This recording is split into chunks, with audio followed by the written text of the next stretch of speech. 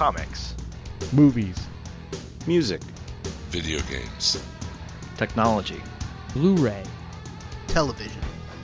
This is the HHW LOD Podcast Network.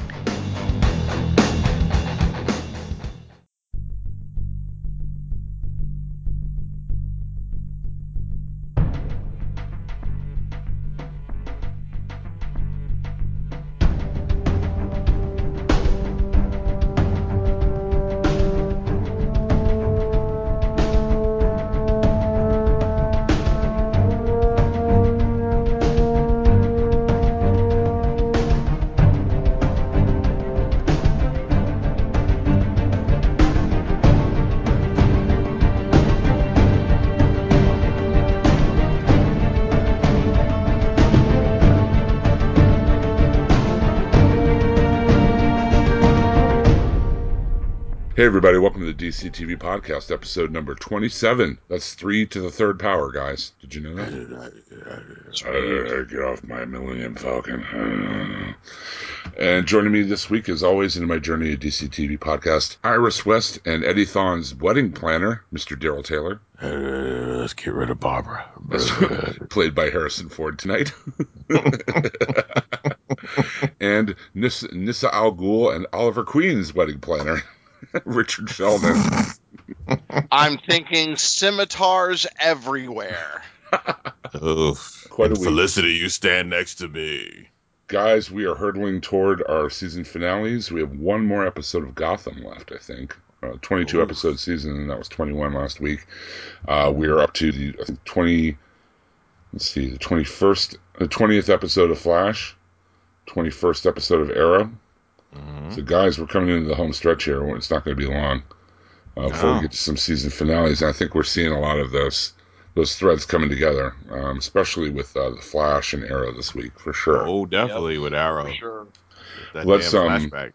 By the way, I just want to congratulate Rich on his getting to meet and interview Diggle, a.k.a. David Ramsey from Arrow. That was awesome, Rich. Good job. Yeah. Thanks. I wish I could have got more, but it was still awesome. That's cool. Maybe next time Emily Bett-Ricard will be coming to your neighborhood. You can interview her. Yes. Yes, definitely. From the trunk of And my... not Oh, wait, your- no. We're Trunk recording. of car. No. Come on.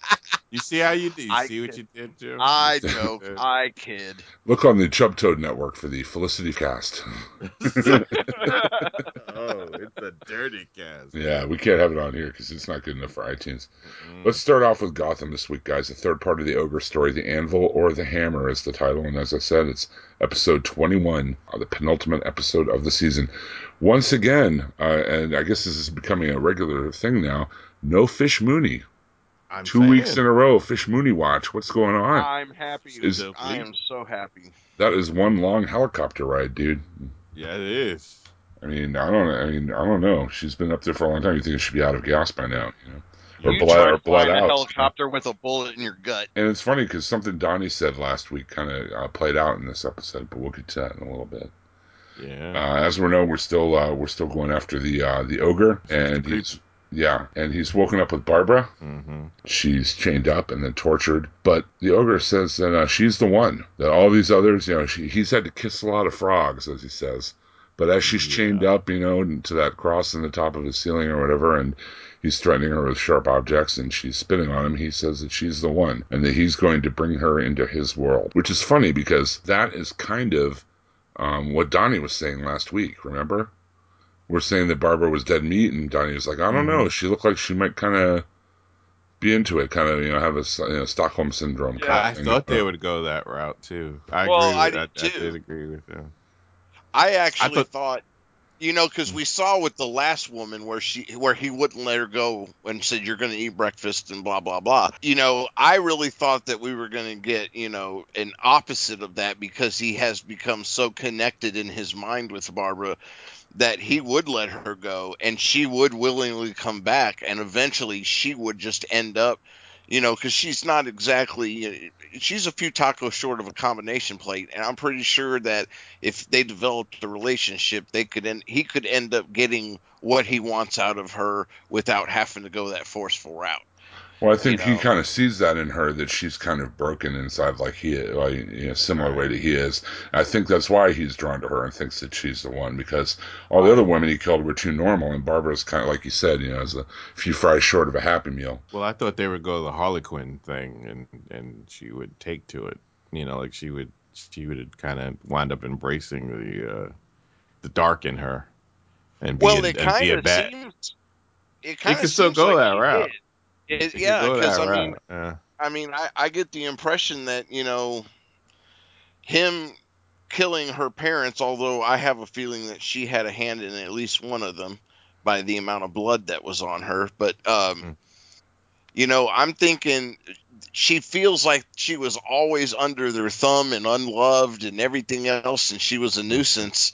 Him doing that for her, I think, may have somehow psychotically endeared her to him. Well, freed her, kind of. Well, that. But think about it. I mean, think about when someone frees you from a situation where you're unhappy, you tend to migrate and attach a little bit to that person, because I think it's more than that, though, because I think to have her have to choose who to kill, I thought at first that she was going to kill, she was going to choose Leslie Tompkins. That's what I thought. And too. That would have been the thing. That would have been the thing to make me know that she was going to be a killer. But to choose her parents, that's even worse. Like that. Well, I mean, really. It's funny. When we met her parents in that scene before, and we were really kind of like, well, why is this scene here? Why are we meeting her parents? Why are we seeing that she's had this restrictive upbringing or whatever? Now we know it's to pay off here. It paid off. And this feels like they're telling us. This feels like the show is saying to us, don't worry about it. We know you don't want her to be the one that he ends up with. He won't. Like, there's no way he's going to get back with Barbara now. Yeah, I mean, he even says as much as at the end of the episode. Right. But let's get there. Okay.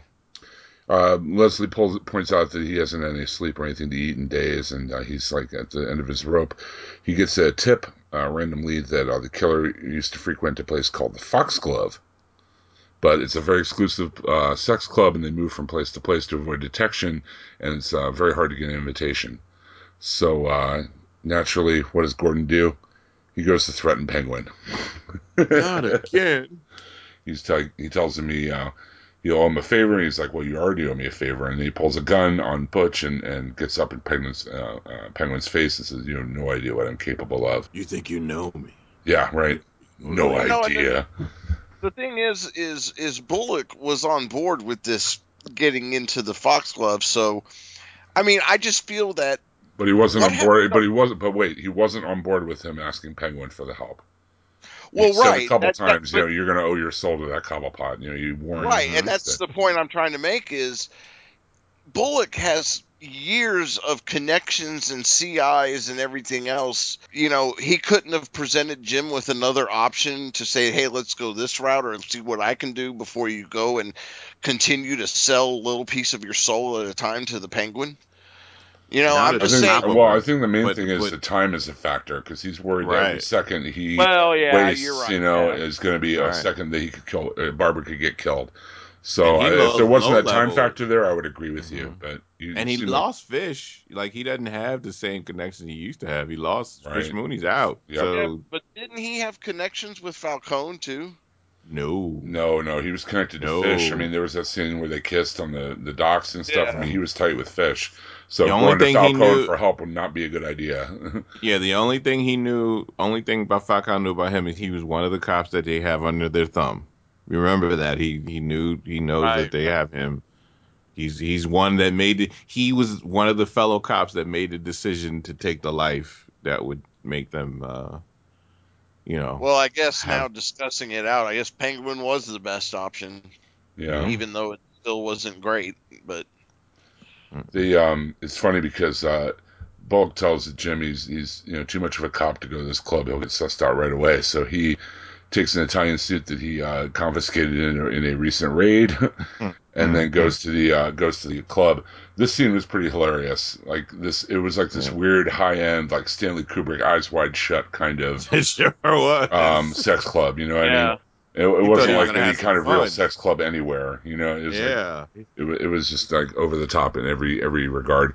And then the funniest part was they don't show what's on the stage. You're like, no, tonight's entertainment. And Bullock is standing there watching it, and you hear metal, you hear chains, you hear a woman kind of like giggle or moan or whatever, and then you hear a pig.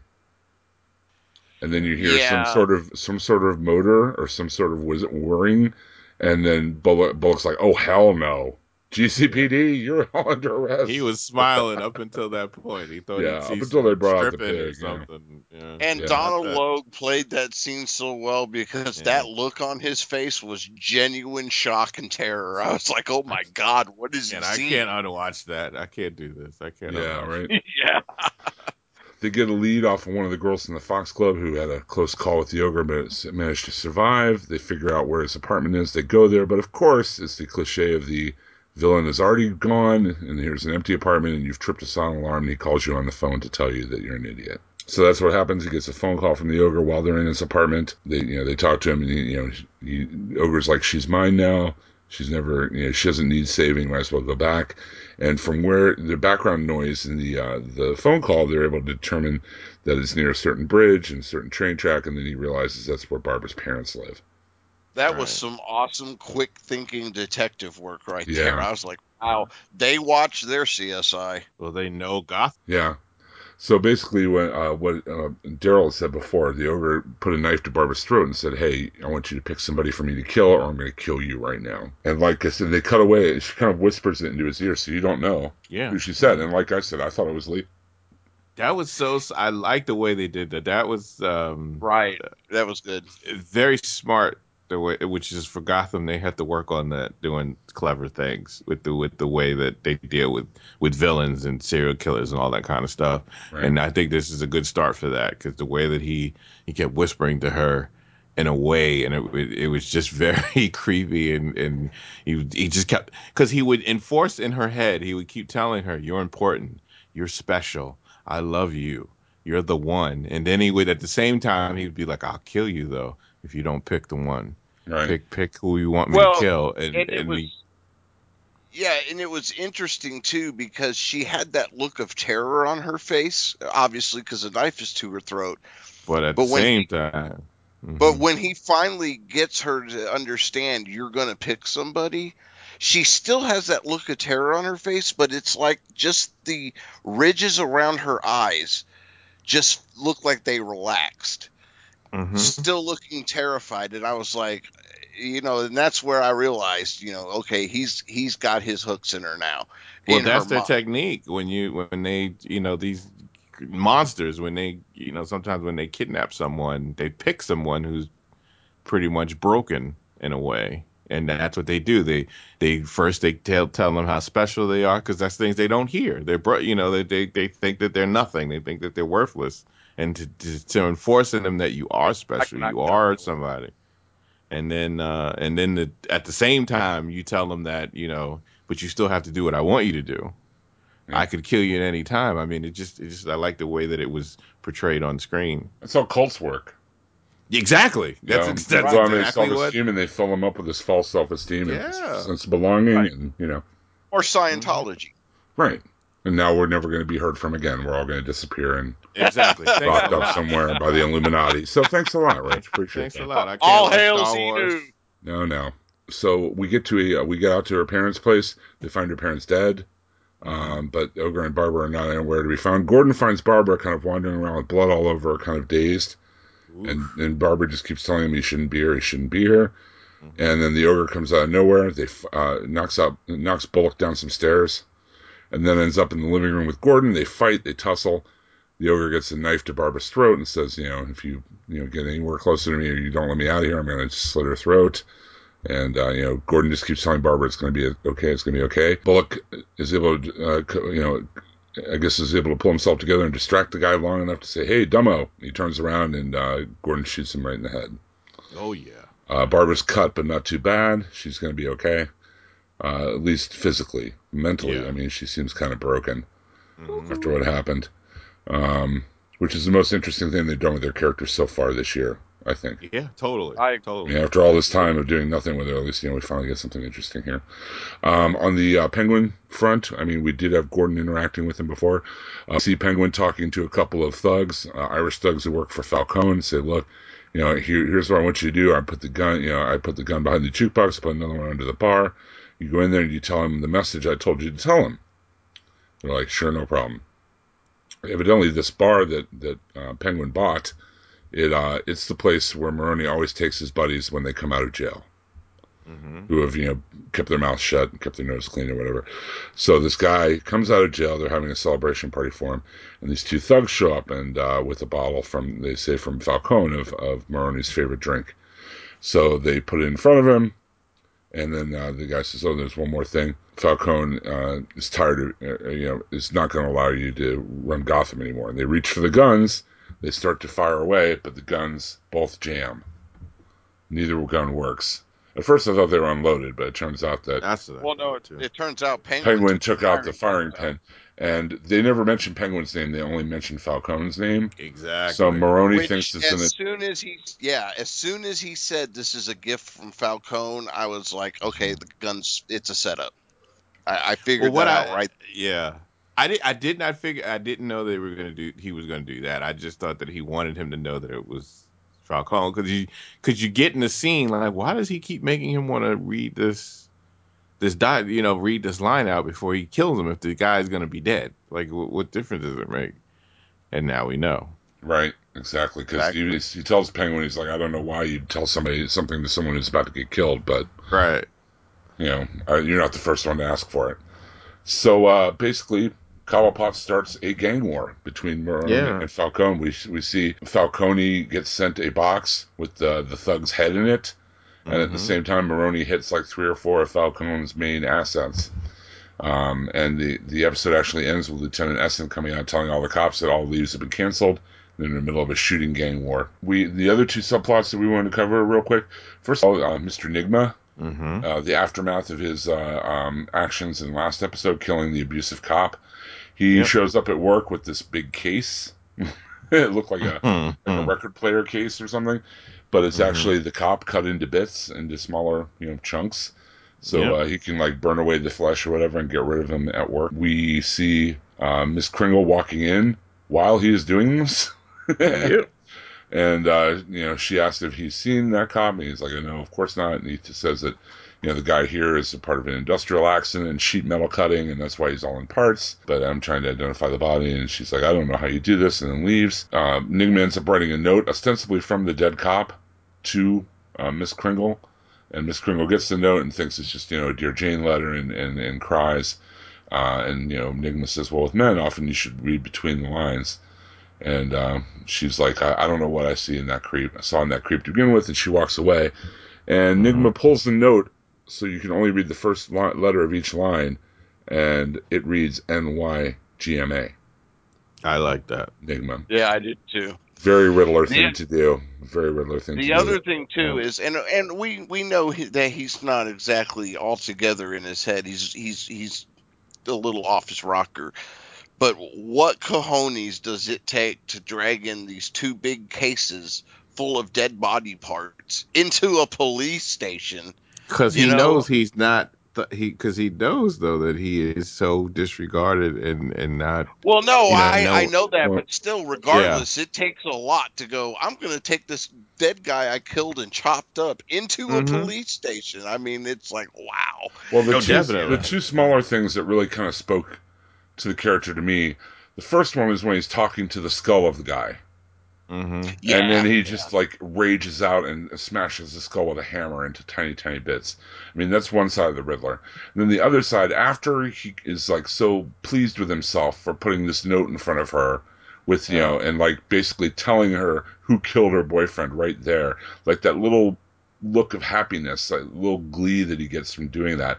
That is so Riddler. That was just like, wow, he is the, I'm thinking right now, he is the Riddler, because that's totally the Riddler's MO. Not only am I going to commit this crime, but I'm going to flaunt it in your face in a a clever way like this. So definitely. I thought that was super well done. And we missed the Bruce Wayne. That was where I was going next. So. Oh, okay. Okay. The Bruce Wayne plotline this time. Bruce, after getting the key off the Bindeslaw, the executive of Wayne Enterprises, pulls a fire alarm and goes into Bindeslaw's office, goes into the safe, finds out that it's empty.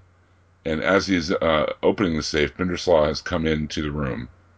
He sits down. He explains to Bruce that his dad and his granddad both knew about all the stuff that Wayne was into, but they chose to have a comfortable life rather than expose the inequities and the illegal stuff.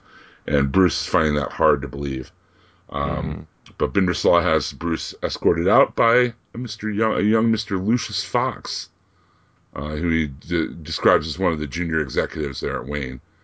I got And a little giddy when they introduced him. I was yeah. like, woo! Well, here's the part that was even weirder.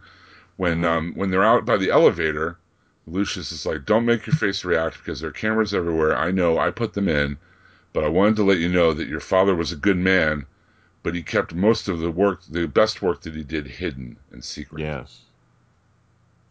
Which is like very ominous if you think about it. Very. It could mean a lot of things. Because you know what I was thinking. The first thing I thought was that he was building up a case to take them down with Lucius. Could be. That's what I was thinking. That could be. And when he was murdered, that kind of cut it. That kind of stopped it for now. But there is evidence that he has that he can use to get rid of some people or use it as leverage down the line. I thought that, and I was also thinking that maybe, you know how in the Nolan movies, Wayne Tech has this, super secret kind of development R&D area that they hide in the budget and all that stuff. I was kind of wondering if maybe, his dad had something like that. Well, it wasn't even a hidden thing. Remember, it was just a military. Well, it was obvious. I think Lucius. You know where I'm going with this? As I think there's hidden tech somewhere that he's working on. I think from the way Lucius said that, I think Daryl might be right that there's probably a file somewhere, or that he hid something that Wayne Enterprises would know to be damning, and that's why they killed him. I mean, that would make. Right. I mean, if he had some sort of hidden tech or whatever, then big deal. Wayne Enterprises just claim ownership. No, they wouldn't have to kill him. I'm saying both. I agree with Daryl, and then I'm also thinking that he had some secret R&D. You just agree with everybody. I don't think they're going that far with it because Bruce is so young.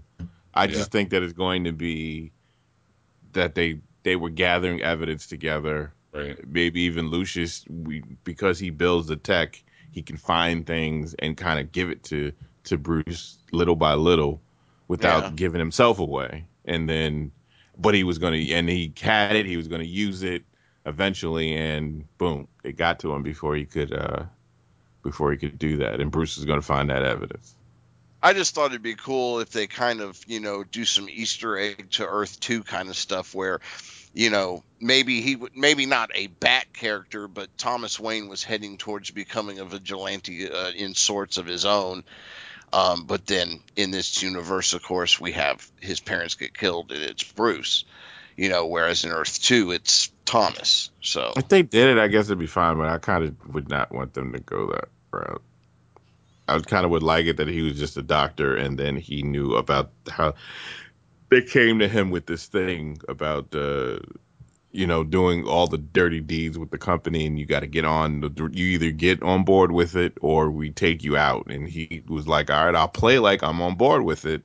Right, but I'm going to secretly gather everything I need to take everything down. Right. Yeah. And he was caught anyway. Cool. Oh, that was this episode of Gotham. We have one more episode to go, guys. What do you think? So glad that he didn't mess things up with Leslie, because I thought that was coming, because they did kind of put that in there to make you think that maybe we were worried about that last week too. Because now that Barbara's life has been threatened, I realize how much I care about her. I was worried about that, but they didn't. But he for sure didn't. They went a different route that I didn't think they were going to go, and I'm so glad they. It was almost like they got feedback for how they liked what characters they didn't like, and maybe they did change it. I liked it because there was no Fish Mooney, and they concentrated on a procedural, and it was a good police story, and I was happy with that. Yeah, I agree with that. Even though it borrowed a little from Criminal Minds, I kind of liked this little 3, I think it could have been done in 2, but the little story arc, of the serial killer and all that. Yeah, it definitely could have been in 2. One thing I really wanted when it was ending, though, was I thought, man, how great would it be? He's walking across the floor at the GCPD, and Commissioner Loeb looks down on him, and with his frown on his face, and then he just looks up, smiling at him, like, hey, your plan didn't work. Well, I'm sure it's going to come back sometime. I mean, Loeb isn't going away anytime soon. Right. And he has more cops that like him. That's Well, I mean, they used Leslie to put that out there a couple times, how the cops feel about him. Right. But there's also that scene at the end after he's busted him where they're all clapping or whatever, and Leslie was like, "You're a hero," and he's like, they'll all hate me tomorrow again. Yeah. So. Yeah. Well, they have to act like it even if they don't want to. Right. Okay, let's move on to The Flash, shall we? And my God, what an episode of The Flash this was. Episode number 20, titled The Trap. Guys, we finally got the solid feces has finally hit the rotary oscillator. Harrison Wells has been outed.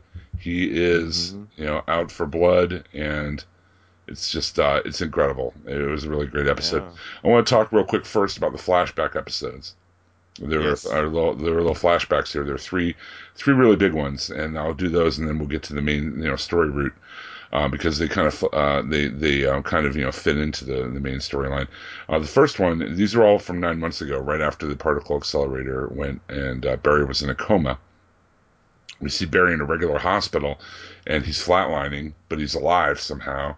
And they're not sure how to, they're giving him AKG, and they're giving him adrenaline. And as they're doing all this, Dr. Wells rolls up in his wheelchair to talk to Joe, to persuade Joe to bring Barry to Star Labs where he can help him. And even though Joe doesn't really trust Wells even then, it seems, he agrees.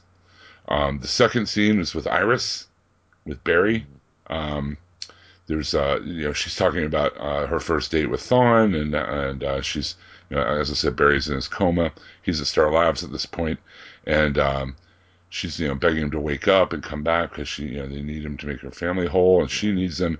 And as she begins to leave, she touches his hand and is shocked by some of the lightning. She also says, "Stop me from making a bad decision. Yeah, you're not here to keep me from making a bad decision," which was Eddie. The third flashback is Dr. Wells, and he is so tempted to kill the Flash that he even has his hand begin to vibrate. Yes. Against Barry's throat. Yep. But then he has to stop himself because he realizes that Barry's his only way back home. And he basically, he goes into this whole supervillain rhetoric, and he's standing over Barry. He's not in his wheelchair, and explaining to, and the entire soliloquy ends with, "And then Barry Allen, you will die." And that's the way they ended the show, actually, with the final flashback. They was only missing a Morgan Freeman voiceover. You got to get busy living or get busy dying. That's all that last week's Morgan Freeman cameo. I thought maybe we were past that this time. Morgan Freeman was here last week. My friend Barry was in a coma. You had to get busy speeding or get busy getting slow. Joe had never trusted him. All the stuff that happened at the end of the last episode is where we start in medias res in this episode. Cisco, Caitlin, and Barry are in Wells' time vault. They're looking all over that Easter egg-filled newspaper, looking for clues. And we get more Easter eggs. Yeah, well, first of all, it's written by Iris West Allen, saying that, in this timeline, Iris and Barry get arrested. Barry is now the head of the CSI department at the police station. But most importantly, dated 2025, the main story on the front page, talks about a crisis. I'm not even going to go down the road. I'm just going to use that word and go ahem. About a huge fight between the Reverse Flash and the Flash, ending with a giant flash of light of red skies, and the Flash disappearing. As they're looking at this, Gideon pops up, the AI that Wells has been using. Turns out Barry Allen made Gideon. which goes to explain away why Gideon didn't warn Thrawn. Right. Well, they about told him not being to. there. You mean Everybody Thrawn? take a drink. Everybody drink. Well, the whole thing of the whole thing of that is, why would this computer listen to Right. him Well, and not It also explains why Barry was able to open the door and go in. exactly. That's right, what I was about to say, because I was thinking that last week. I was like, why did it open so easily for Barry? Now it makes sense. Mm-hmm. All of it makes sense for him to be the one to build it. So smart though, for him to be the one that builds it. Of course, of course, Thrawn would want to use Drink. everything about everything that Barry does, like everything he's built, he'd want to use it to tear him down. But they found out a lot of good information here. Mm-hmm. Gideon starts off at, yes, of course, you are Barry Allen, head of the city, CSI department, founding member of the, and then they cut him off. Yeah. In the comic, now in the Flash season 1.5 comic or whatever, Yeah, she he said goes justice. on to say justice and then gets cut off. Right. So, like, it was so funny because there was so many Easter eggs dropped. You could hear yourself going, what? Crisis? What? Justice League? Huh? What? And Cisco's having West that Allen? was Cisco. Yeah. That was Cisco the whole time. Yeah. Like, what? He's kind of losing his mind. But they're in a time crunch because Wells is on his way there. It was funny. It's just because, like, I put a tracking device in his wheelchair. What? Why wouldn't I? I know. Why wouldn't I? What? Was that a bad thing?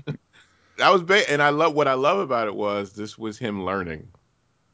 Right. Because he remember earlier in the season, Cisco has made so many mistakes with not, when he's sneaking around doing something, he never watches his back. He always gets caught, like hitting the head, whatever. This is Cisco learned to be smarter when he's dealing with these bad guys. Yeah. And Caitlin now believes. She ain't got no choice now. I mean, it's in her face. Yeah, the proof is in her face. You really can't keep defending Wells now because No, he's not Wells. No, he's not. They get out of the time vault just in time to avoid Wells, and they go back to the West home. They tell Joe and Eddie what happened. They have to convince Eddie that time travel is a thing. Yeah. Which, after all the crap he's seen, you think, okay, sure, time travel. Yeah. He tells the group about what happened. Barry tells him what happened to him when he time traveled. He's like, no, I did it. And he explained to him what happened. And then Barry realizes that Cisco's dreams aren't dreams. They're memories of the original timeline. So they come up with a plan.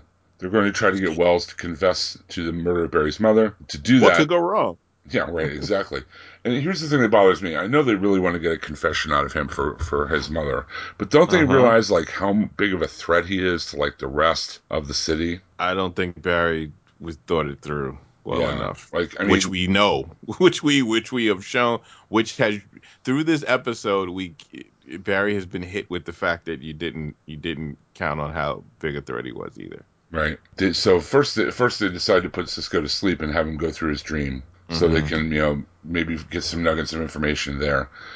So he basically has this Inception-like escapade where he goes back through his dream from the alternate timeline. He walks, Wells says almost word for word exactly what he says. He's about to get to the part of the alternate timeline where he was killed, and they pull him out, and Cisco almost has a stroke with his death in that timeline. But they wake him up in time.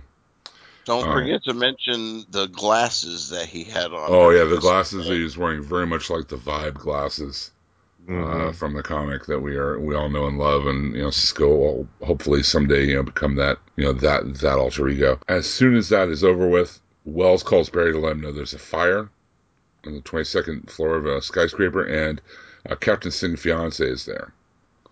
Yes. The one who died in the alternate timeline, or almost died in the alternate timeline.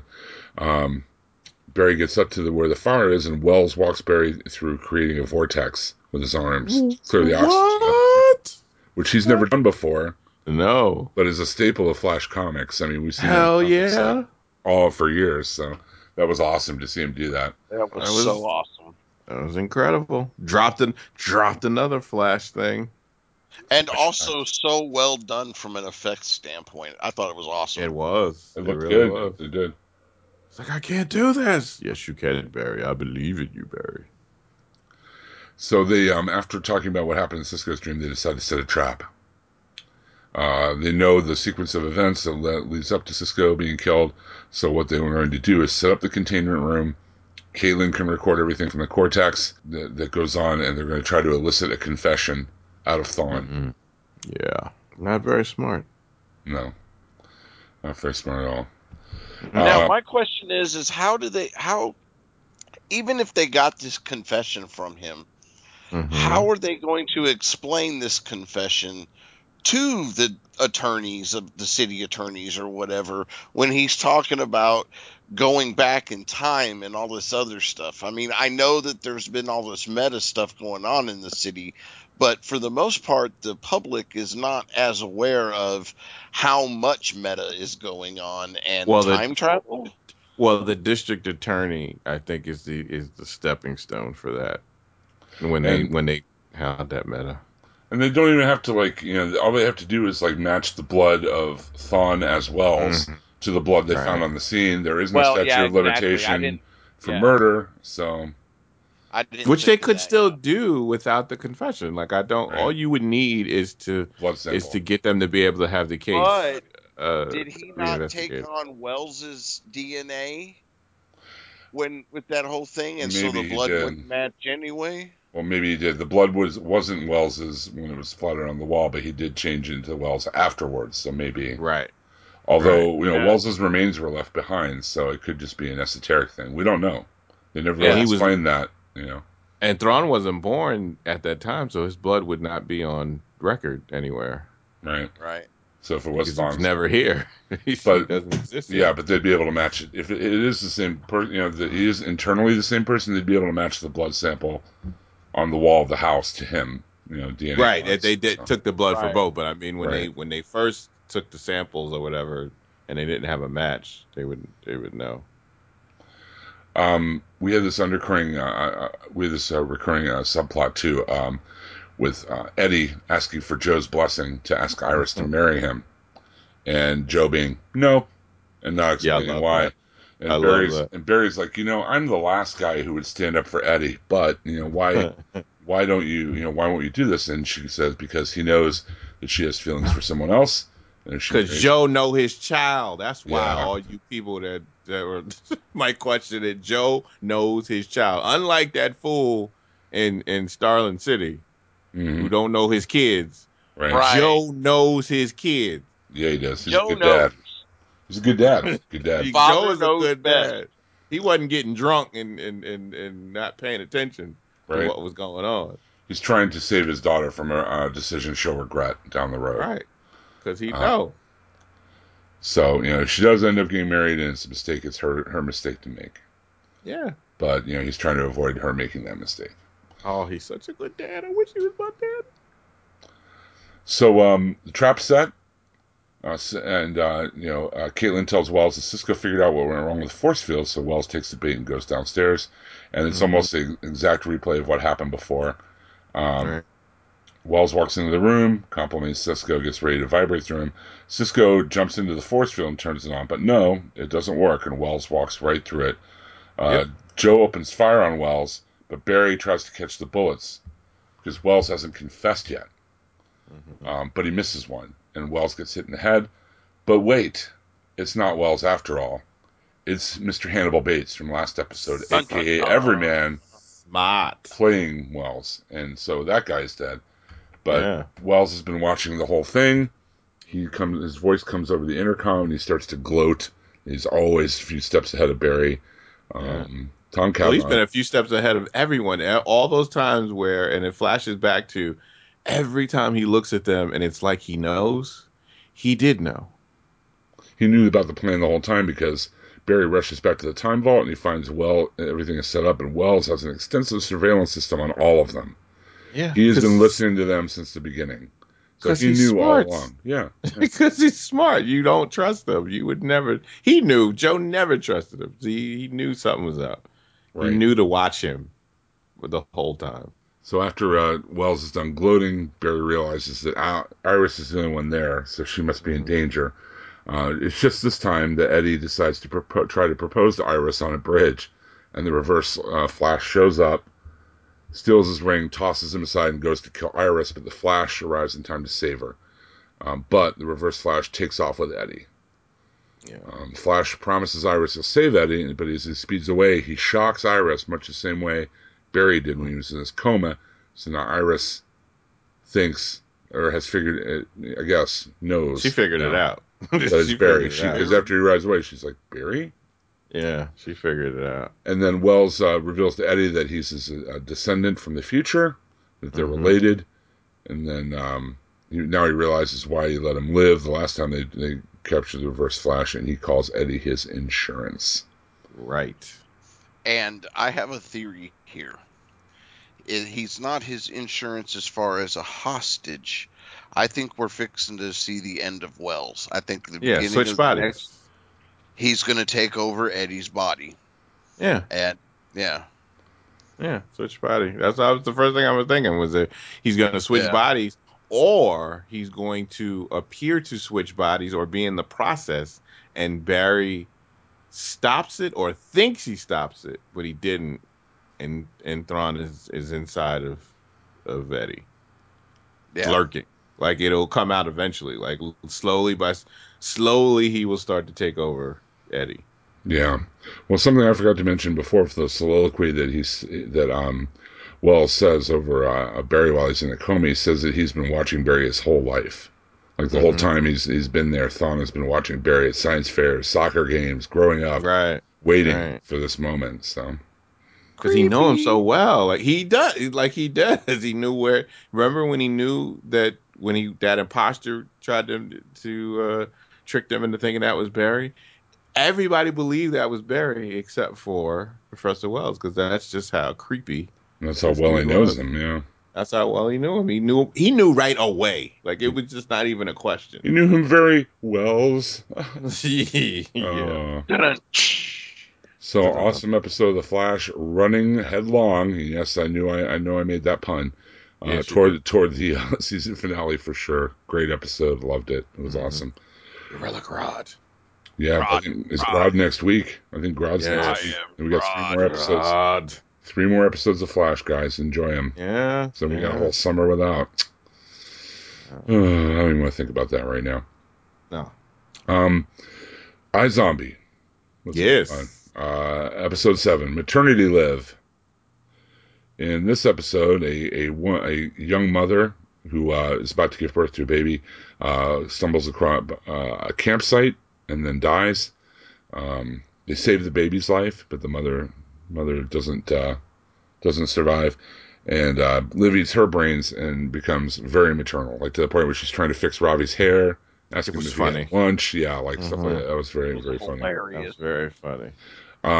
The storyline, evidently the parents don't like the father of the child. He's kind of a scumbag. The parents are very well to do, and their home is pretty close to where they found the girl's body. But it turns out that there was a couple, crazy kind of sister wife couple, keeping girls locked up in a treehouse. As part of like some weird like religious cult that they had going on, and that's who your killer is this episode. But here's the interesting part about that. First of all, Clive finally finds out about it because he's on a phone call with Major, and Major did not tell him that he was also on the phone with a reporter. So he gets quoted really badly and ends up having to do file work and paperwork, and everybody in the police department hates him. The police captain, who we also know as a zombie, leads the assault on the couple that are doing the kidnapping or whatnot. Wait a minute, he doesn't lead the assault. He is the assault. Well, he says he leads the assault. He says, "Come in." He says, "Come in when I give you the signal." And he goes in by himself and kills both of them. Kills everybody. Yeah. Right. Meanwhile, Liv finally figures out that the women are up in the treehouse. She gets shot in the leg and kind of a zombie rages out and is able to break the chains off the door and get the women out and save the women. They're able to pin a lot of the missing persons from the skate park on these serial killers. Which I think is part of the captain's plan. I think that's why the captain went through and killed both of them, is so that he could use them to cover up like these kids that are disappearing from the skate park who are becoming brain hors d'oeuvres. Right. I also think, and maybe he already has figured it out, but I think that in this episode, he's for sure that Liv is a zombie. Yeah, He knew that from right. Yeah, I think. When she Yeah, gets I shot wasn't and sure if she's he still knew like it walking before. around and Yeah. she's not bleeding a lot. Yeah, I think he figured it out. Yeah, definitely. I think he knew because she's the only zombie so far that appears to not try to cover up the skin. She Yeah. seems to be the only one that doesn't do that. Yeah. Everybody else seems to do the process of repainting the skin and during in the morning to try to. I agree with you. They haven't as the show hasn't let us the audience in on that the captain knows till this Right. episode. This episode, it's obvious now he knows. Because he leaves her alone. Like it's a look he gave, like when he first saw her, Right.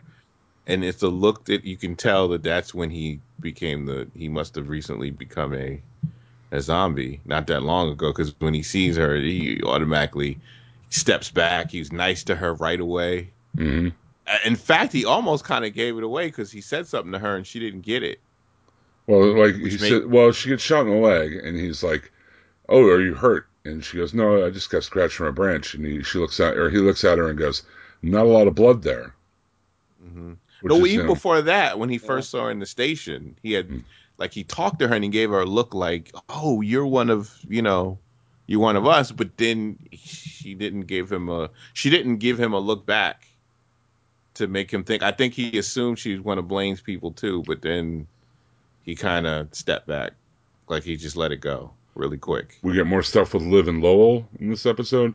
Evidently, the latest person for Lowell to eat is a gay scientist because he's able to talk to Ravi about his experiment with the rats.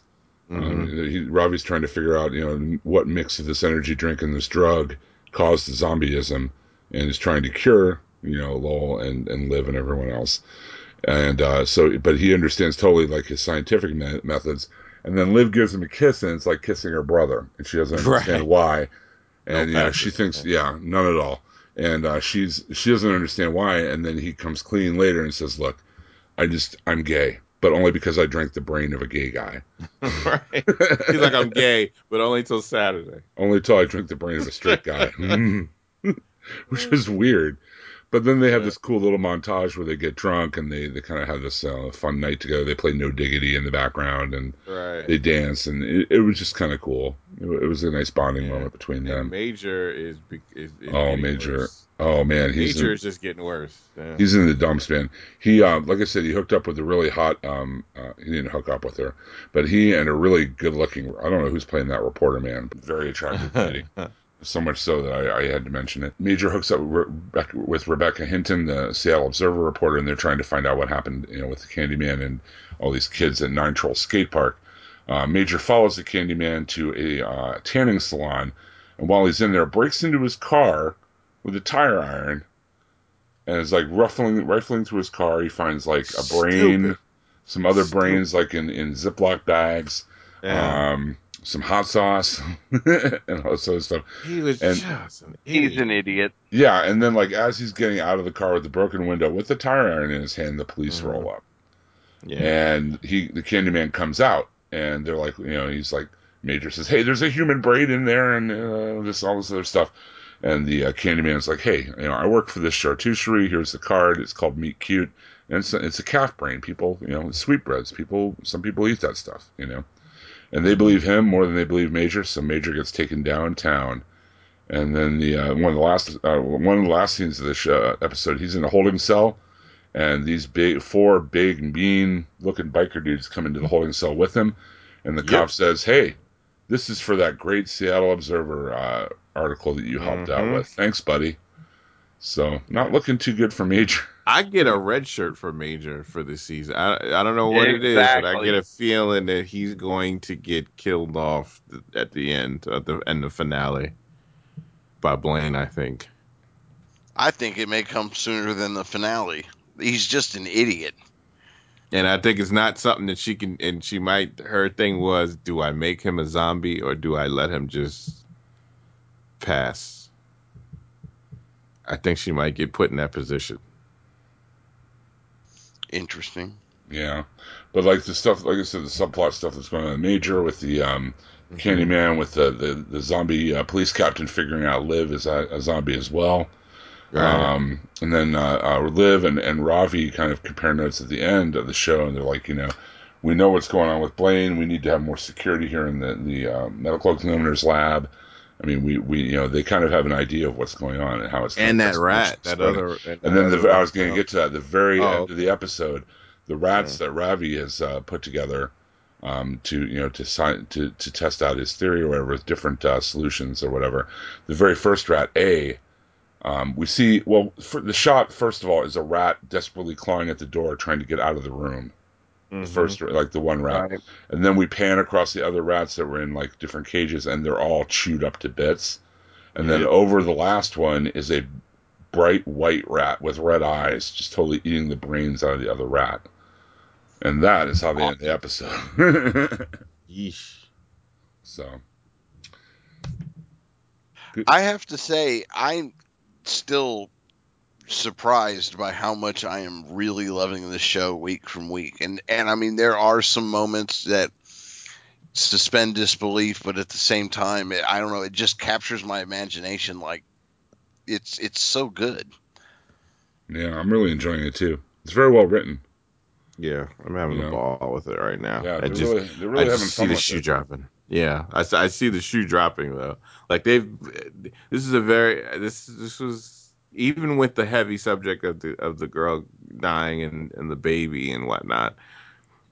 There was a lot of fun in the episode for her, and it just seems like they're getting closer and closer to her being happy with this other guy having a life that she didn't think she would have with anybody ever after she got infected. Mm-hmm. It seems to be that there's something coming. Like there's something bad coming from Major that is going Yeah. to affect her to keep her from being able to have whatever this thing is going to be with this guy. I think it's going to be something with Major. And Well, she'll I feel think I guilty think about I it. think Major's gonna end up a zombie. Like they're gonna end up having to kill Major to get him maybe. to stay quiet or whatever, and he'll be back, as a zombie. That's my guess anyway. I mean, and then you could have like a zombie love triangle between Major and Lowell and Liv. I don't think they'll even let it be that Major gets to be the zombie that eats the brains to survive. I think it'll be he becomes the crazy zombie that they can't turn back. Mm. And Wow. she has to make that choice. Because how tragic is that for her to have to make that choice? Like she would not want him to run out there because she knows him. She knows him being with him for so long. Major would hate himself if he went out and killed other people Mm-hmm. because he cares so much. Yeah. Like he's making all these stupid decisions because he cares about these kids. And the last thing he would want is to become a full-fledged zombie that hurts people. Like he would beg her to kill him before he would turn into something like that. Mm-hmm. And she knows this. Like so for her to have to go back, it kind of goes back to when she had to kill that, kill the zombie, the girl that she went to school with, who she worked with in the hospital. Like to go and have to kill Major, the guy that she loves, that would be such a major tragedy for her. It would be a major Right. tragedy. Because she's coming out of it now. She seems to be coming out of that Well, sad. it's like you said, she's getting happy now. She's getting with this zombie guy. Things are Yeah. going her way. She's reconnecting her relationship with her mother and brother. Yes. All You with the know, brother. It's too happy. It's something. yeah. Something has got to mess that up to make her go back to make her go back to the shell again. Because she's coming out of her shell, and now, I sit there watching the happiness, and I sit there going, oh no, something's gonna happen to her. Something in her life is gonna change her happiness, gonna take her happiness away. So I worry. Hmm. So, iZombie, solid show. Been enjoying it a lot more than we expected it to. Oh, Yeah, absolutely. Good stuff. Let's move on to our final show of the evening, Arrow. crazy. Yeah, no doubt. Oh, yeah. Episode number 21, El Uh-huh. Sahim. Am I saying that right? Al Sahim? I think Sure. so. We start off the episode with a montage. Gotta love that. Uh-huh. Thank you, 80s. It's showing Oliver's mental Training. reprogramming and his training to become Ra's al Ghul. They brand him, sensory deprivation. They brand now. Interestingly, they brand him with the arrow symbol that we've been seeing all through season 3. Mm-hmm. Pretty interesting. There's a lot of sparring against Raish, and then at the end of it, when he's hallucinating, Raish orders him to kill Diggle, who's tried to infiltrate onto Parabot. Oliver kills him without hesitation. So, I mean, they're showing us the extent that this conditioning, this brainwashing is taken, only after 3 weeks or whatever. Yeah, they give him the serum, and it's like, what did you see? And he wouldn't tell him. Mm. What did you see? Like, usually you'll see loved one. He had to kill somebody. He was killing someone, but what face do you see when you're killing them is what he wanted to know. And he wouldn't tell him. A very Divergent moment. I never saw that movie. Anyway, or Batman Begins moment. Raish takes Oliver on a stroll through the ruins of his home village, and then explains to him that a challenger to his reign has to be eliminated, and he's talking about Nyssa. And Raish talks about the guy who challenged a guy named Damien Dark, and this kind of sets up stuff for season 4. He joined the League at the same time as Raish, but left the League with like an amount of the water from the Lazarus Pit, and now leads a group called Hive, which we've heard of before. They were the ones that ordered the hit on Diggle's brother.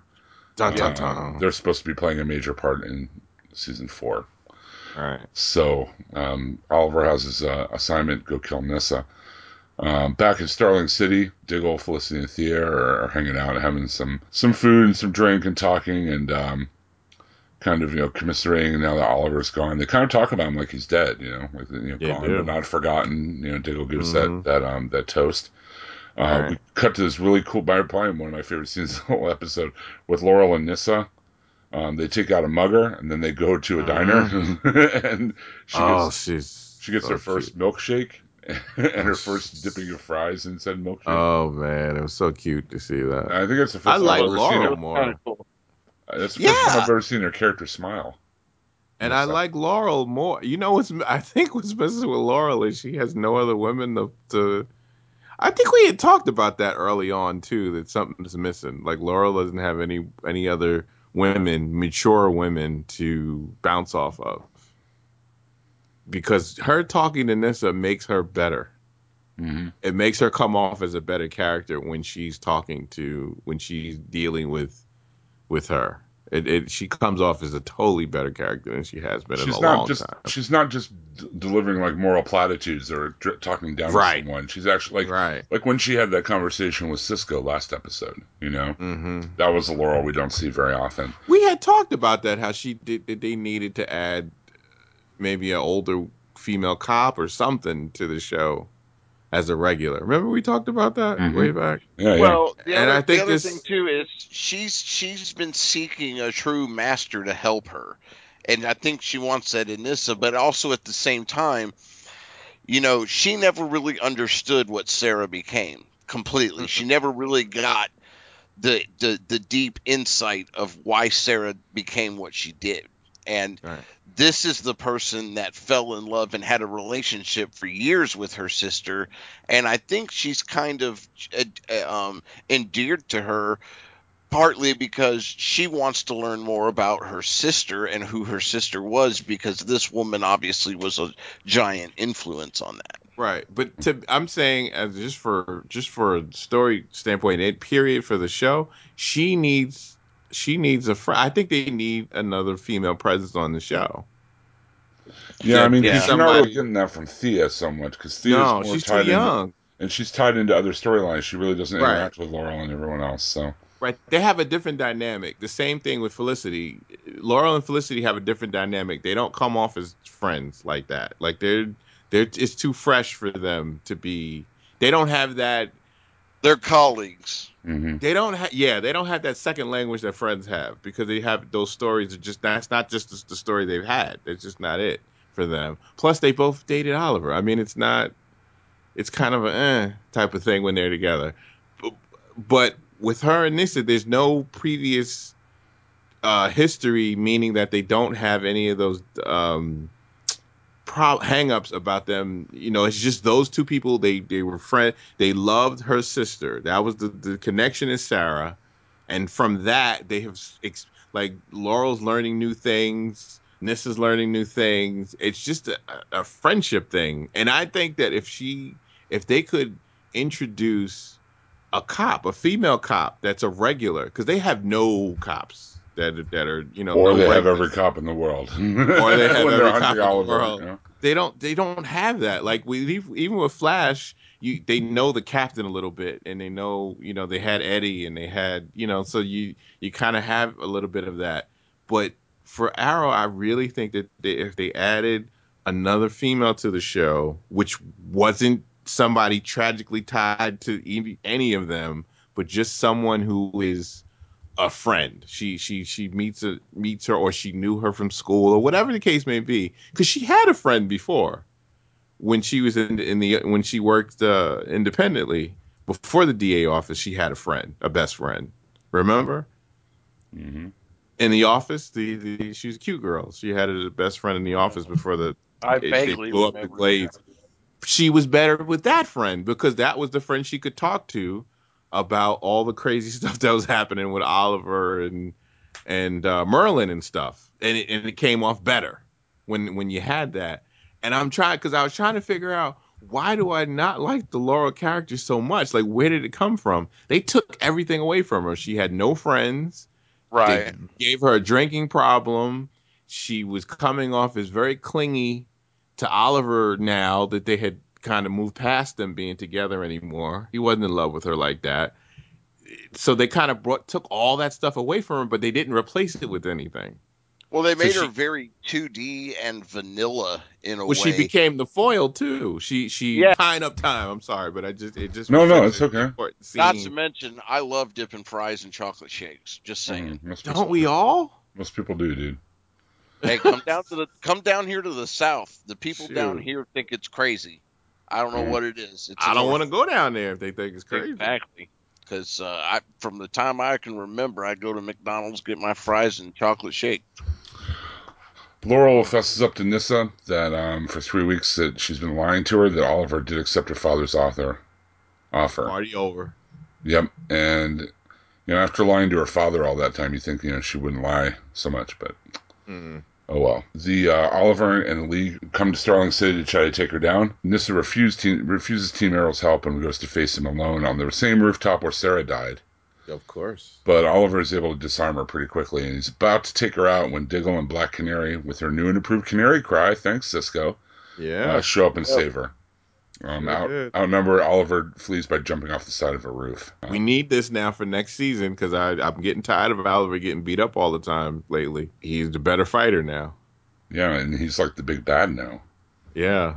Which is weird. And what's that line from The Dark Knight? You play the hero or stay around long enough to be the villain? Yeah. So, Diggle and Felicity are shaken by what happens to the new Oliver.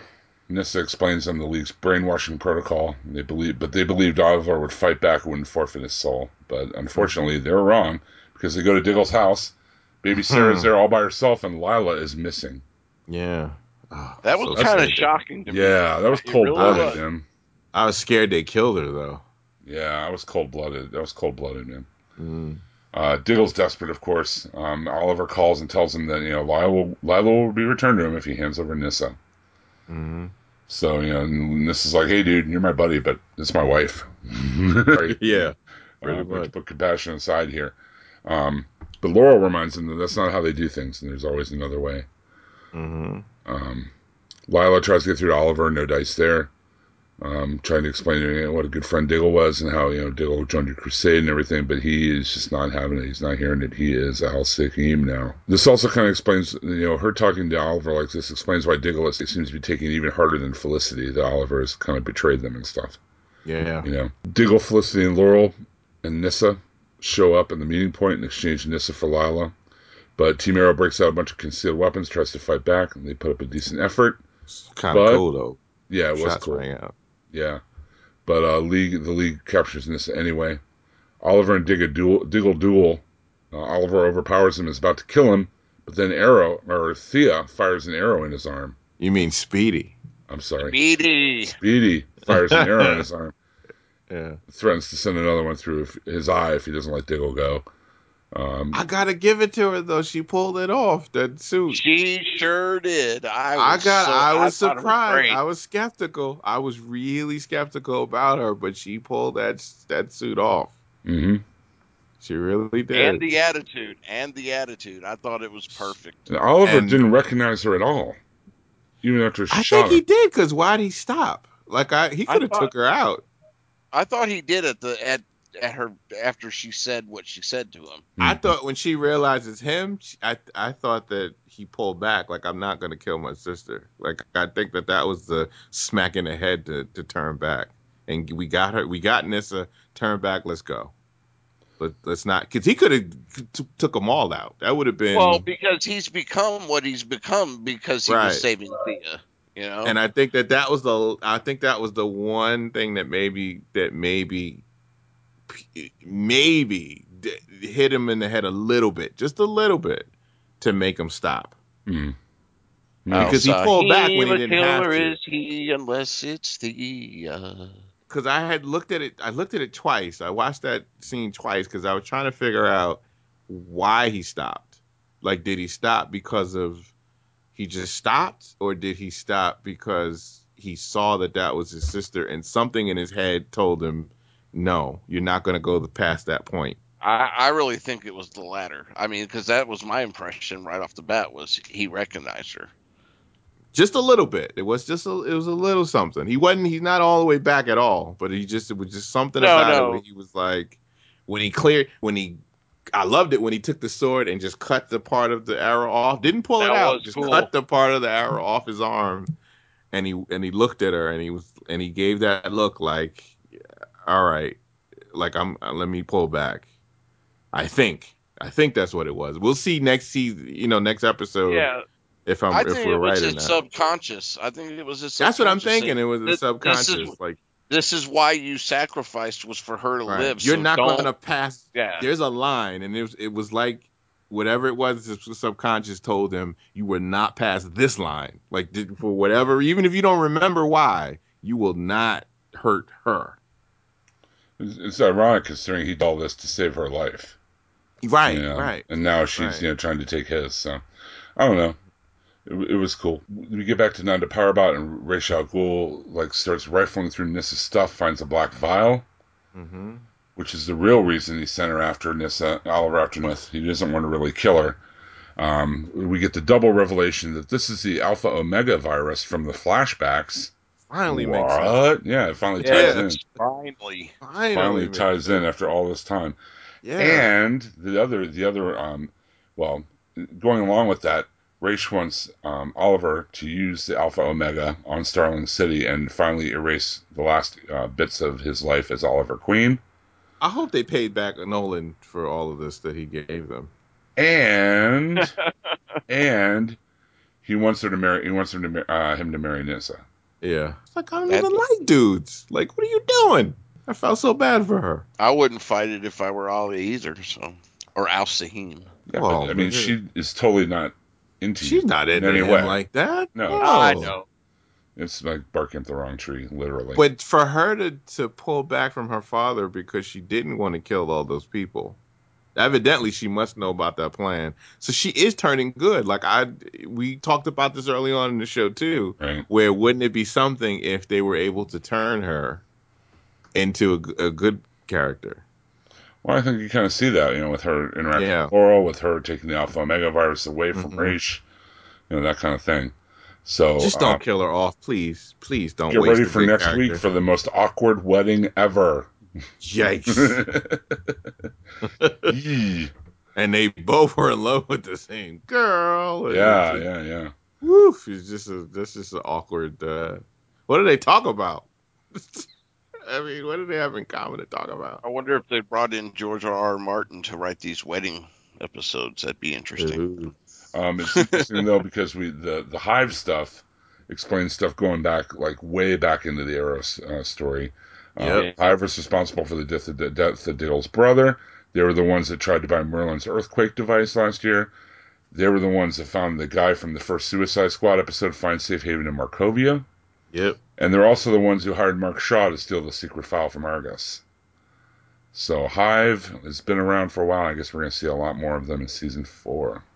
Like, I think they will take the place of Oliver not feeling so guilty maybe next season. And there was something at the beginning of the episode I wanted to ask you guys. Felicity suggests to Diggle that he needs some sort of concealment, some sort of costume. Yes. And Diggle's like, no way, I'm not doing that or whatever.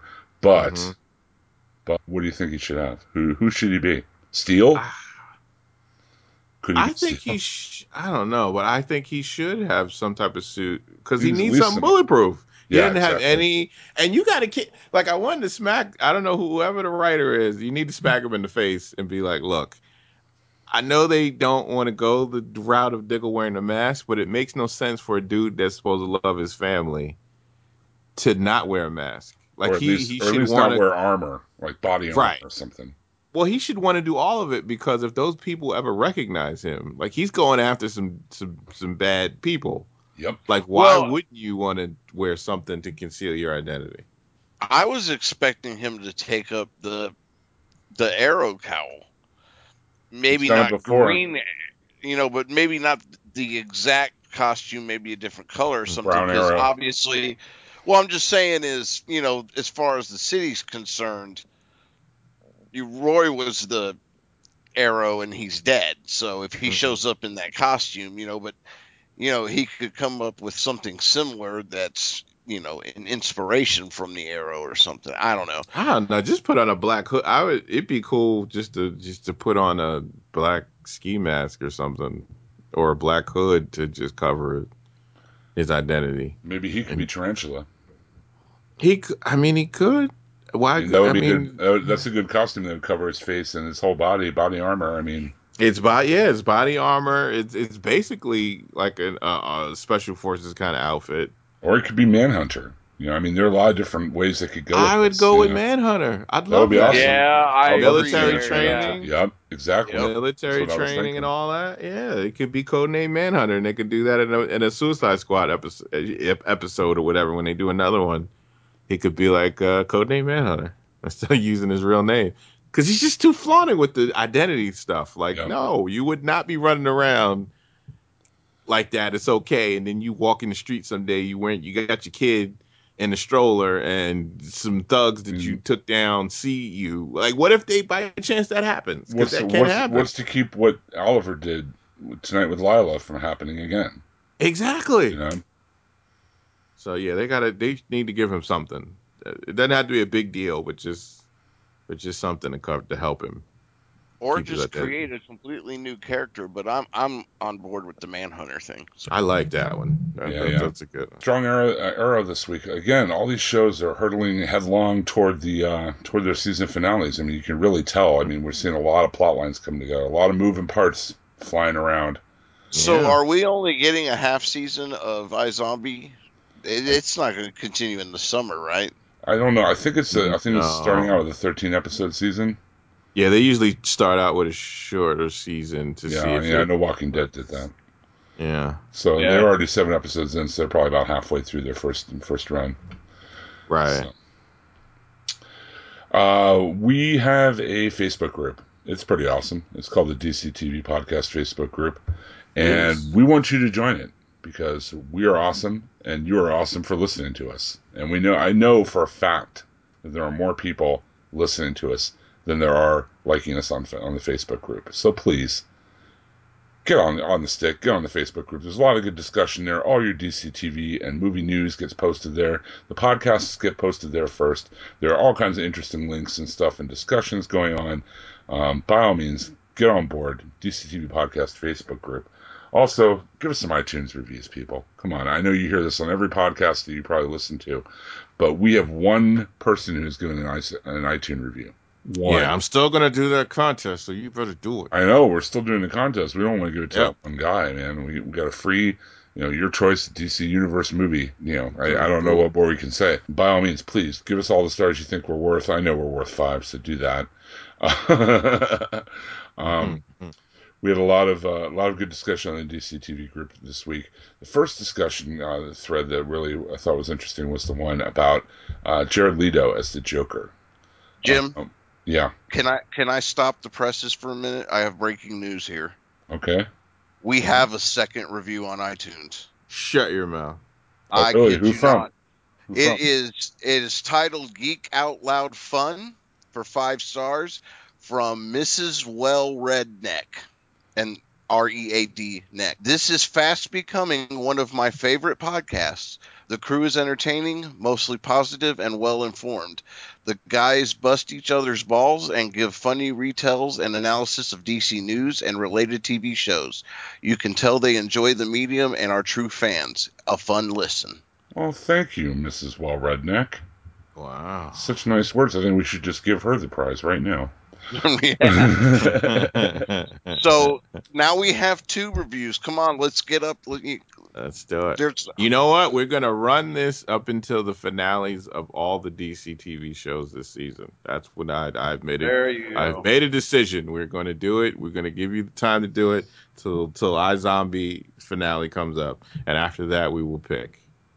Okay. So, I mean, so far we have 2 reviews from the 70, 80,000 of you out there listening to us. So come on, let's pick this up. So remember, the contest is if you you leave a review, the best review, the one that gets picked, will be the one to get their choice of any DC TV show episode or movie episode. We'll either send it to you digitally through iTunes, so whatever, it has to be a DC something, but whatever it is, like a DC episode or a DC movie or Vertigo. Yeah, same you want to throw V for Vendetta in there and Road to Perdition. It all counts. Yep, that all counts. As long as DC put it out, we'll count it. As long as it's a DC, Warner Brothers thing, it counts. We got a trailer up for the last few seasons the last few episodes of The Flash. It kind of has some clips there, a little bit of Grodd, a little bit of General Eiling. Definitely want to check that out. I don't want to spoil too much, but it's a nice teaser for the rest of the season. Yes. Speaking of the rest of the season, Greg Berlanti, the mastermind behind The Flash and Arrow, says that Vibe is coming this season. Ooh. So we only have 3 more episodes. So I mean, they made the sunglasses this episode. So I mean, does he already know how to break dance? We also have a really good article here with all the different Easter eggs and comics references in the last episode of The Flash. Just in the newspaper alone, for instance, the Atom, Hawk Girl, and they call Arrow Green Arrow are all referenced. So check that out if you think you missed anything. There's a super interesting article that Rich put up, actually, about DC Comics and what they have been doing as far as creator rights. In particular, Jerry Conway, who wrote for DC for years and years, and was a writer on the Law and Order series, the main Law and Order series for a long time, posted to Tumblr all about using Caitlin Snow from The Flash as an example. He had created her when he created Killer Frost back in the day, and that DC was using both sides of an argument to keep from paying creators who had created these characters who got spun off into television and other things. It's a super interesting read, and I just totally simplified it way more than it should be simplified. But definitely come to the DC TV podcast site and check that article out because it is super interesting. DC is and it's kind of since the departure of Paul Levitz as head editor in chief, he kind of looked out for the artists and the writers to make sure they got their fair share. Now, since he's been gone, DC is more corporate and is kind of going out of the right way not to pay creators for their stuff. So, well, and I'll tell you, I mean, I've been reading Conway's blog for years before he even had it on Tumblr, and he has a lot of very industry inside information, going back to different things in dealing with DC, Marvel, all kinds of stuff with creators and everything. Besides just that, he has a lot of very interesting topics. It's a good blog, and when I was reading it this week and came across that, I was wow, So yeah, it's a good blog, and that's a very interesting article. Yeah, definitely. I mean, if you've read books like Marvel, The Untold Story, and things like that, the creators generally get, strolled over, like the story about Len Wein, who created Wolverine, not even, getting invited to the X-Men movie, let alone any residuals or anything. So something like that. But yeah, this is kind of sad. And I hope DC does the right thing and steps up and pays their people, for creating these characters. I mean, they're making money hand over fist off these characters that were created by these guys. They should pay their properties before somebody has to take them to court.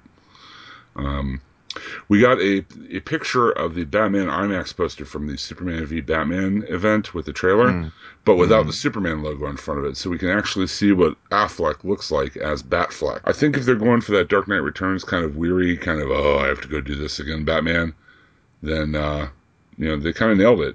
He looks weary. He looks battle weary. Yeah, I think it's very Frank Miller-ish looking. So. Yes, absolutely. Also, great news this week. For the first time ever, The Flash beat Agents of S.H.I.E.L.D. in the ratings. Ain't that some stuff? They've been neck and neck for quite a while, but this last episode was well ahead of S.H.I.E.L.D.'s ratings. Even with the +7 stuff? Is that? Yep, even with the +7 stuff, Flash beat. Wow. That is... we had some good comments on that from our Facebook group. Brian Arnold, I enjoy both shows very much. It's a great time for superhero TV. I admit The Flash has been the best comic-based TV series this season, even more so, in my opinion, than Daredevil. Interesting. Tyshawn Jacobs says it is. I think it could be more enticing with its one universe, but all in all, a great show. But of lately, The Flash has been on a new level. I agree. Joseph Gaines chimed in. It is quite an achievement for the CW. It's as simple as The Flash is a better show this season. Even Flash's worst episodes, like the Bug-Eyed Bandit one, at least had something we care about in the Wells Reverse Flash storyline. And Patrick Toney, the Flash Season 1 is way better than Agents of S.H.I.E.L.D. Season 1. So it's not a DC Marvel thing, it's just comparing two different shows. I do agree with that. Well, and I'll even say that episode of Agents of S.H.I.E.L.D. that it beat out in the ratings was a very good episode. So that says a lot for it right there. Yeah. Well, to have, and it's connected to the movie universe. I mean, right, to beat it. Right. Especially when it's the episode leading into the weekend of the Age of Ultron. Mm-hmm. What's that? What's that? Age of Ultron? I haven't heard of that. I've never heard of it. I don't know. What is it? I don't know. I don't know either. Not sure. Yeah. Vaguely familiar. I'm not sure. We got our first picture of Will Smith on the set of Suicide Squad as Deadshot. Not in the Deadshot gear, but more, I don't know, he's kind of pimped out, I would say. He's got the leather jacket, the wide brim hat. He's looking pretty smooth. So we got our first picture. Yeah, he looks well dressed. He didn't look like a pimp. No, I didn't mean. No, but I've seen people online say he looked like a pimp. No, I'm sorry. Maybe I misspoke. He looks very slick. He looks very well-to-do, well-appointed. And was he in wardrobe? Because I've seen Will Smith dressed like that, just walking. Well, they're filming a scene, so I assume that he is.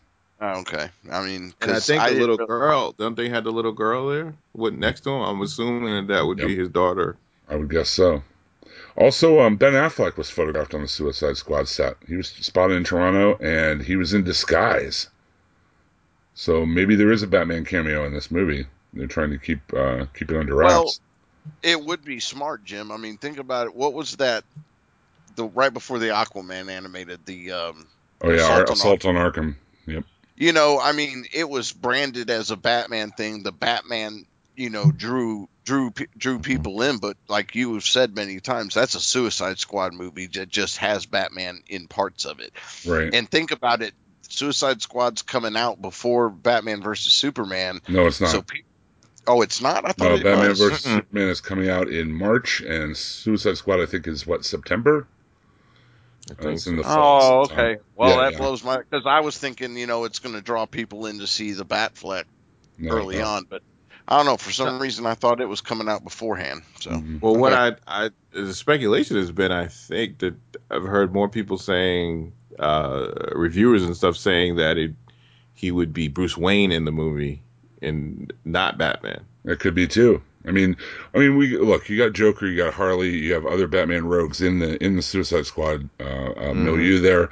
It would not be a big leap of faith for him to at least have a cameo. The on-set photo I saw today had Affleck with this big, cape thing draped over him with a hoodie, and it was pretty obvious that the cowl was, sticking up underneath that hoodie. Mm-hmm. So, yeah. I don't know.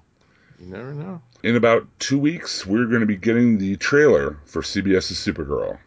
Yes.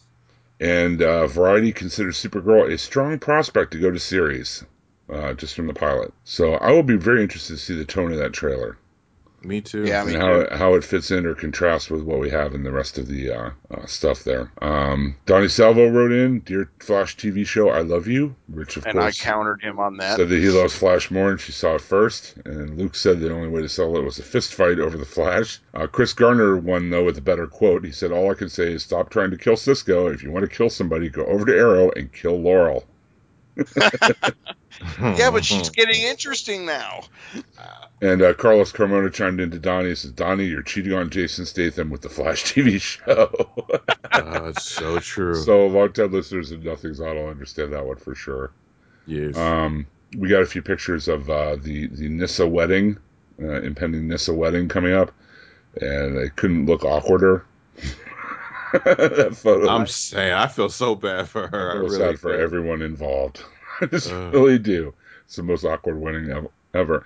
And then we also have pictures showing that Easter egg that I mentioned before about the arrowhead that we've been seeing at the beginning of the break there, the title break on every episode in the third season is actually the brand of the League of Assassins, and that is the brand they put on Stephen Amell in that episode. So pretty interesting. And I think that covers it. Just about all the DC TV and movie news we have right now.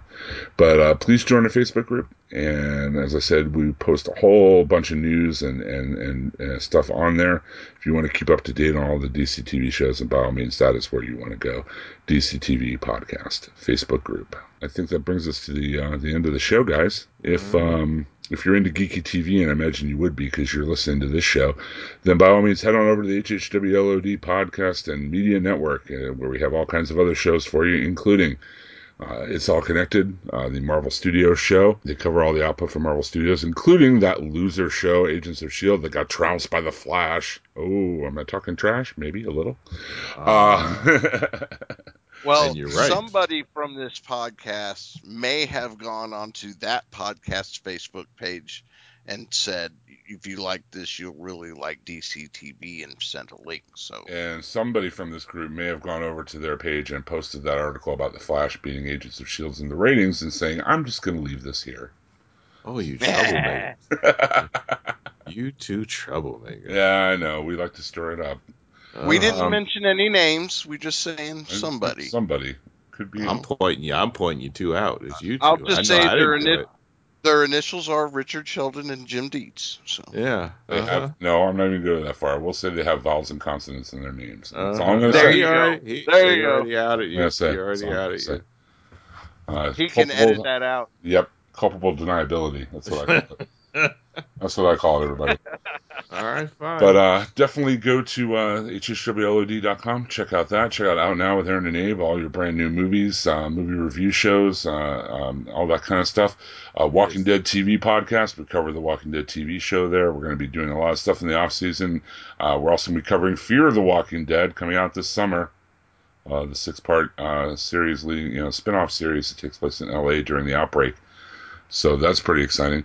There's also the Whedonverse podcast, the Half Hour Wasted podcast, all kinds of stuff over there. HHWLOD Media Network at hhwlod.com. And once you've exhausted all of those wonderful podcasting possibilities over there, then by all means mosey over to the Taylor Network of Podcast.com, because there is so much more stuff over there even. There's Arts and Crap. There's Yeah, I Said It. There's No Apologies. There's Nothing's On, where you can listen to Daryl and I talk to Donnie Salvo about TV and movies all the time. We have the Comic Rack Snarkcast, all kinds of stuff good stuff over the Taylor Network of Podcast.com. Check that out over there. Run by the mogul himself, who you've been listening to for almost the past 2 hours, Mr. Daryl Taylor. The man, the myth, the legend. To know him is to love him. Oh, I'm sure he's thought of that before. So, everybody, until next week as we rumble on to our season finales, ladies and gentlemen, thanks for joining us. Thanks for joining me, Daryl and Rich, for the show, as always. And we are Ghost. Good night, everybody. Follow at Yoda Jones and at ChubToad01, and also whatever Daryl's Twitter is. At the Voice 123. Voice 123. Yeah, that one.